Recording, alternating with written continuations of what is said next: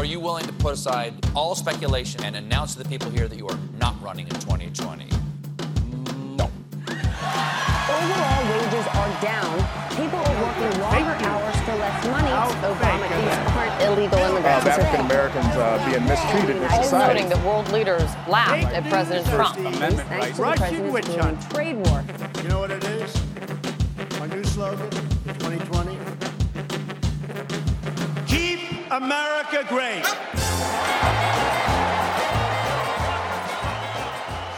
Hello, and thank you for joining us for another episode of 2020 Vision.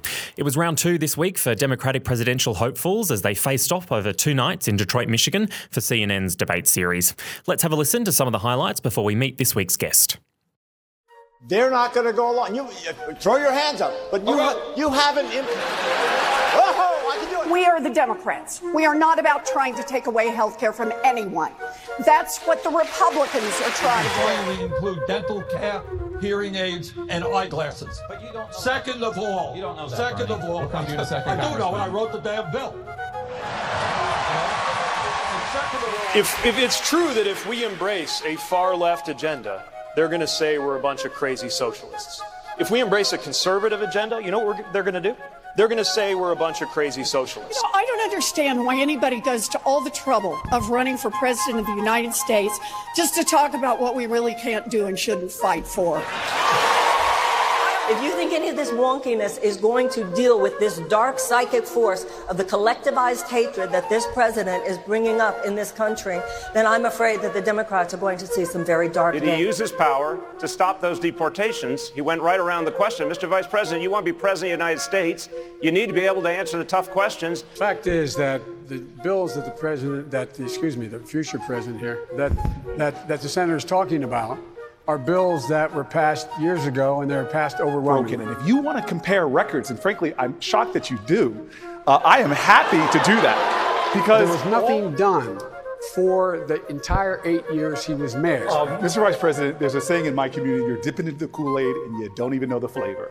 You need to come to the city of Newark. Senator Harris, when you were in a position to make a difference and an impact in these people's lives, you did not, and worse yet, in the case of those who were on death row, innocent people, you actually blocked evidence from being revealed that would have freed them until you were forced to do so. There is no excuse for that. We have a predator living in the White House. The president is a racist. The president's racist rhetoric should be enough grounds for everybody in this country to vote him out of office. We can no longer allow a white nationalist to be in the White House. The first thing that I'm going to do when I'm president is I'm going to Clorox the Oval Office. The second thing I'm going to do... Elliot Brennan is a research associate at the United States Studies Centre and the Publications Director for Young Australians in International Affairs. He's also a former producer with Sky News Australia, and he's been the producer of this podcast since its inception. He's responsible for that brilliant jingle you're used to hearing before every episode. Elliot, thanks for joining us for this week's episode. Thanks so much for having me on this side of the mic. You've probably followed these Democratic debates and the emergence of this field of candidates closer than anybody I know, so let's break down this latest showdown. Debate 1 was sort of framed as a real contest between progressives and more moderates in the Democratic Party on issues such as healthcare. It's quite interesting that this one policy area or debate has become sort of a proxy for where you stand in the Democratic Party. You know, if you're a socialist or you're a centrist, etc. Which wing came off better in these debates, do you think? Well, it's interesting, right? I made the point of watching a bit of Fox News analysis afterwards, and Rudy Giuliani was on, and he said the clear winner of debate 1 was John Delaney. Right. A unique take. a unique take, certainly not one that I subscribe to. Yeah. But for me, it spoke to the dynamics at play, right? For these moderates on stage, the stakes are so much higher. A lot of them haven't qualified for the third debates, Bernie and Elizabeth Warren. They're safe. They don't have to make the case for themselves. They don't have to get the name recognition and much all of higher that. profile. Exactly. So the moderates really came out a lot harder. For example, John Delaney used his opening remarks to attack Bernie and Elizabeth. I really just think that we didn't, as an audience, gain much out of that. Right. Elizabeth and Bernie were just sort of treading water, waiting until these third debates when they really might have to go after each other, or they really will have more of a competitive field to deal with. Just on Elizabeth and Bernie, I mean, Elizabeth Warren had some cracker lines, including that one at John Delaney. You could almost feel the burn through the TV at that one. But we didn't see her face off against Bernie Sanders, as you said, really, which many had expected. It was almost as if they were kind of debating together at times, sort of working in tandem. Do you think that was a concerted effort to fend off the centrist wing of the party in these debates, or just a kind of byproduct of the fact that they're so similar in terms of policy? Yeah, they're certainly similar in terms of policy, a bit different in terms of their style, the way they debate. Bernie was much more aggressive than he was in the first debate. So that was something that surprised a lot of people. He was quite reserved. Elizabeth Warren, as always, was super strong on policy, was able to really elucidate her policy differences more with the moderates than with Bernie. And you saw from the first seconds of the debate where they walked out on stage, it was incredibly warm and convivial. They seem like friends. They've got a long history together, and there's this understanding between them that they have a non-aggression pact. It's unclear when that starts to break down, but I think what is clear is that it's not even close to breaking down at the moment. They're thinking about September, November, February. They're looking into the future, whereas, like I said, for these moderates like Tim Ryan and like John Delaney, it's really make or break. Pete Buttigieg had some solid lines about the way Republicans will be remembered as enablers following the Trump presidency. And there's also one about not allowing policy to be manipulated by a fear that Republicans will call Democrats socialists, presumably because, they will no matter what the platform is. I've heard him use that latter line before, but do you think he had better cut through this debate than the last one? Pete was an interesting one for me on this stage because we had this huge battle between the moderates and progressives. It left people like Pete Buttigieg and Beto O'Rourke stuck in this crack where they're not really with either side wholeheartedly, and it didn't make total sense for them to get too involved. And I think that's why you saw Mayor Pete turn the attack to Republicans, even though there weren't any Republicans on stage. Again, Pete and Beto, they're looking pretty good for the third debate. You really think Beto is going to make it? I just didn't think he had that kind of cut through in that first debate. I mean, similar to the first round, I just sort of wondered, because he is so similar to Pete Buttigieg as well, I really wondered whether he was going to make that third round. Well, yeah, he's got the polling numbers right, because early in the race when he had his breakthrough, he was polling quite well. Right. And so that will do enough to get him on the stage for this third debate. But you're right, I really do think he's hamstrung. What spoke volumes for me in this debate was that no one saw Beto as worth attacking. Right. We really had in that first debate, he was a punching bag, just taking hits from left, right and centre. He was really not that visible on the stage on night one. I thought he did well. I thought he did much better than he did in the first debate. He was more prepared. He had a few moments that sort of brought back that energy somewhat from his Senate race against Ted Cruz. But overall, things aren't looking good for Beto, and that pressure is building on him to drop out and run for the Senate. Let's talk about my favourite candidate, Marianne Williamson. Yeah. She's back talking about dark psychic forces and the futility of wonkishness.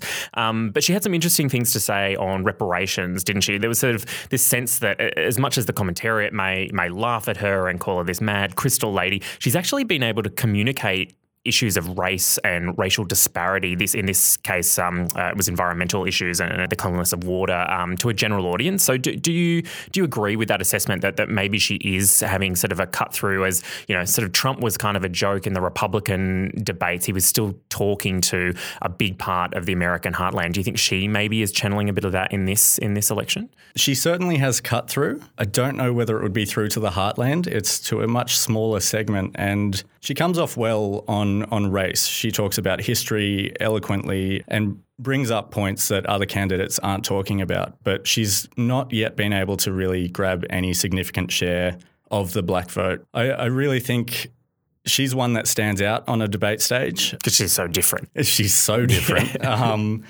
And, she's got a funny way of speaking. Her accent sort of moves like a hand moving across a Ouija board of the United States. She's really hard to pin down. And I think that's why she does so well in metrics like the Google searches, which only really measure curiosity. They don't tell you much about people agreeing with her. She has these huge, bold statements like, I don't believe in plans. We need to meet Donald Trump on the battlefield of love. I will meet you there, sir, and I will defeat you. Yep. That makes no sense. No. Weird obsessions with New Zealand. New Zealand, yeah. I was glad that Pete brought Jacinda Ardern back into the debates. That was good. But yeah, with Marianne Williamson, if she qualified for the third debate, things may start to come unstuck when candidates see her as worth attacking.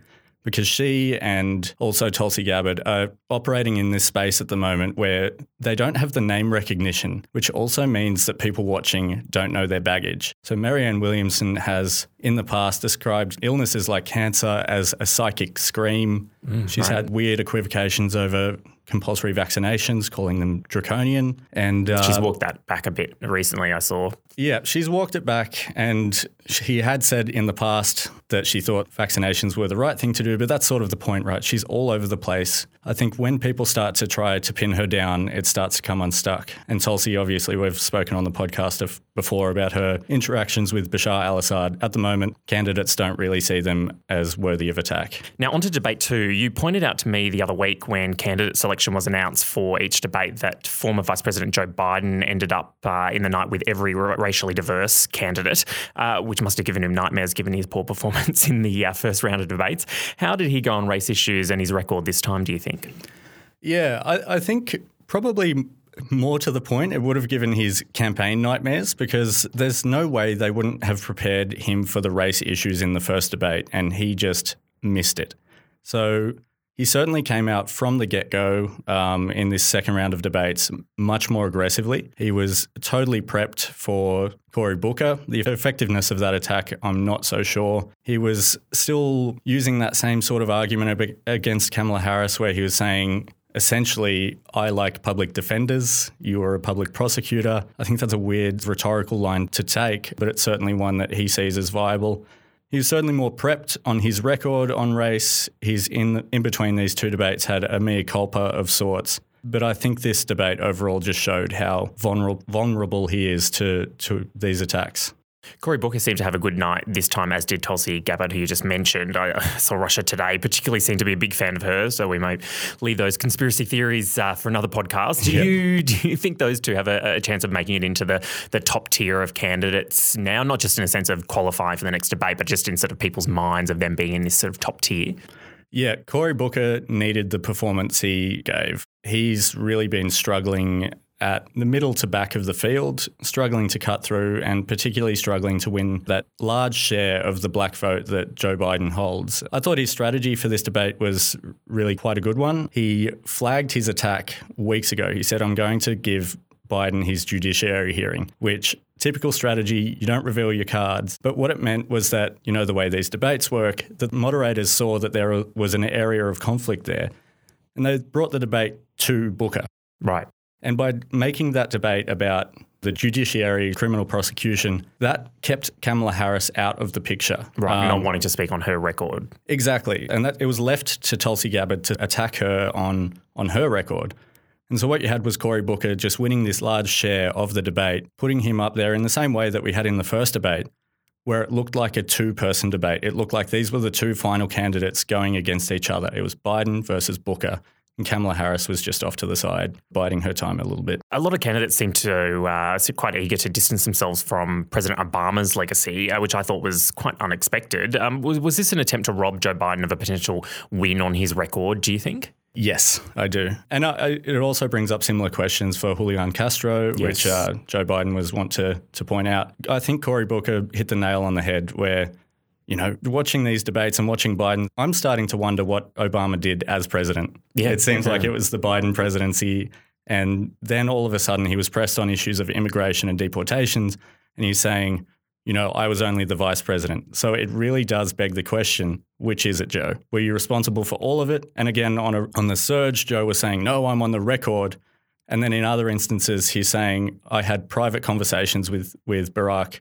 I'm not going to disclose my disagreements with him, but he was hinting that he did disagree. So I think it was good that candidates have sort of started to say, which is it, Joe? Come on, you have to tell us, were you responsible for everything or were you the vice president being a vice president? Yeah, it's a really interesting point because, as you say, I mean, he seems quite keen to take the recognition and the poll numbers among black voters that comes with that. But of course, when all these debates over policy come up, certainly the more negative ones during the Obama era, he doesn't seem to want to take ownership on that. So obviously that's something that's not going to be able to continue. No, not at all. And it's been his sort of foil to those arguments about his record. He's gotten up there multiple times and said, Obama looked at my record and he said it was fine. For Joe, that's the end of the debate. But for a lot of the candidates up there, it's not. Thinking about the debates and in this format in general, how successful do you think they've been in giving audiences an idea of what the candidates stand for and the big policy arguments, for example? Is there anything you'd like to see in future debates that's sort of not being sort of covered here, either in terms of process or policy? There's been a lot of discussion about having independent debates on independent topics, so a climate change debate, and I've actually started to see a bit of a push for a healthcare debate. I think that healthcare debate would be particularly useful because it is such a dense policy issue that is inherently complex.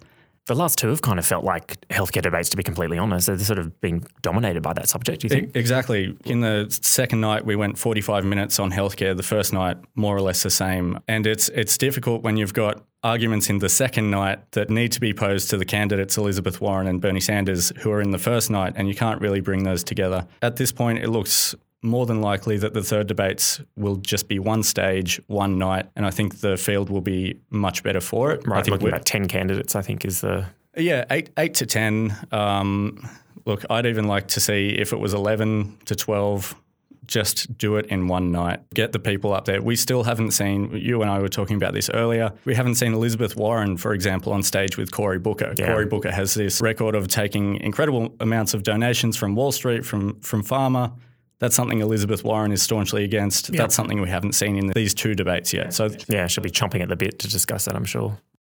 Well, yeah. I mean, we saw the glee on her face when the moderators brought up John Delaney's personal value of over $65 million and the fact that he would be affected by her tax policy. So there are all these matchups of key candidates, and there's a lot of noise coming from the candidates who realistically don't have a shot. They're just having their last grasp, a moonshot, a lot of yelling, a lot of distraction, and I think one stage would fix a lot of that.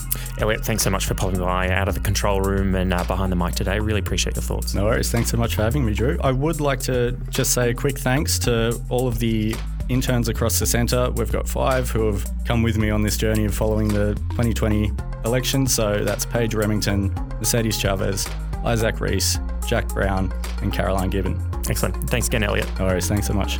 We'll be taking a break for the month of August, but 2020 Vision will be back in September in time for the third round of Democratic primary debates, this time hosted by ABC and Univision in Houston, Texas on the 12th and 13th of September.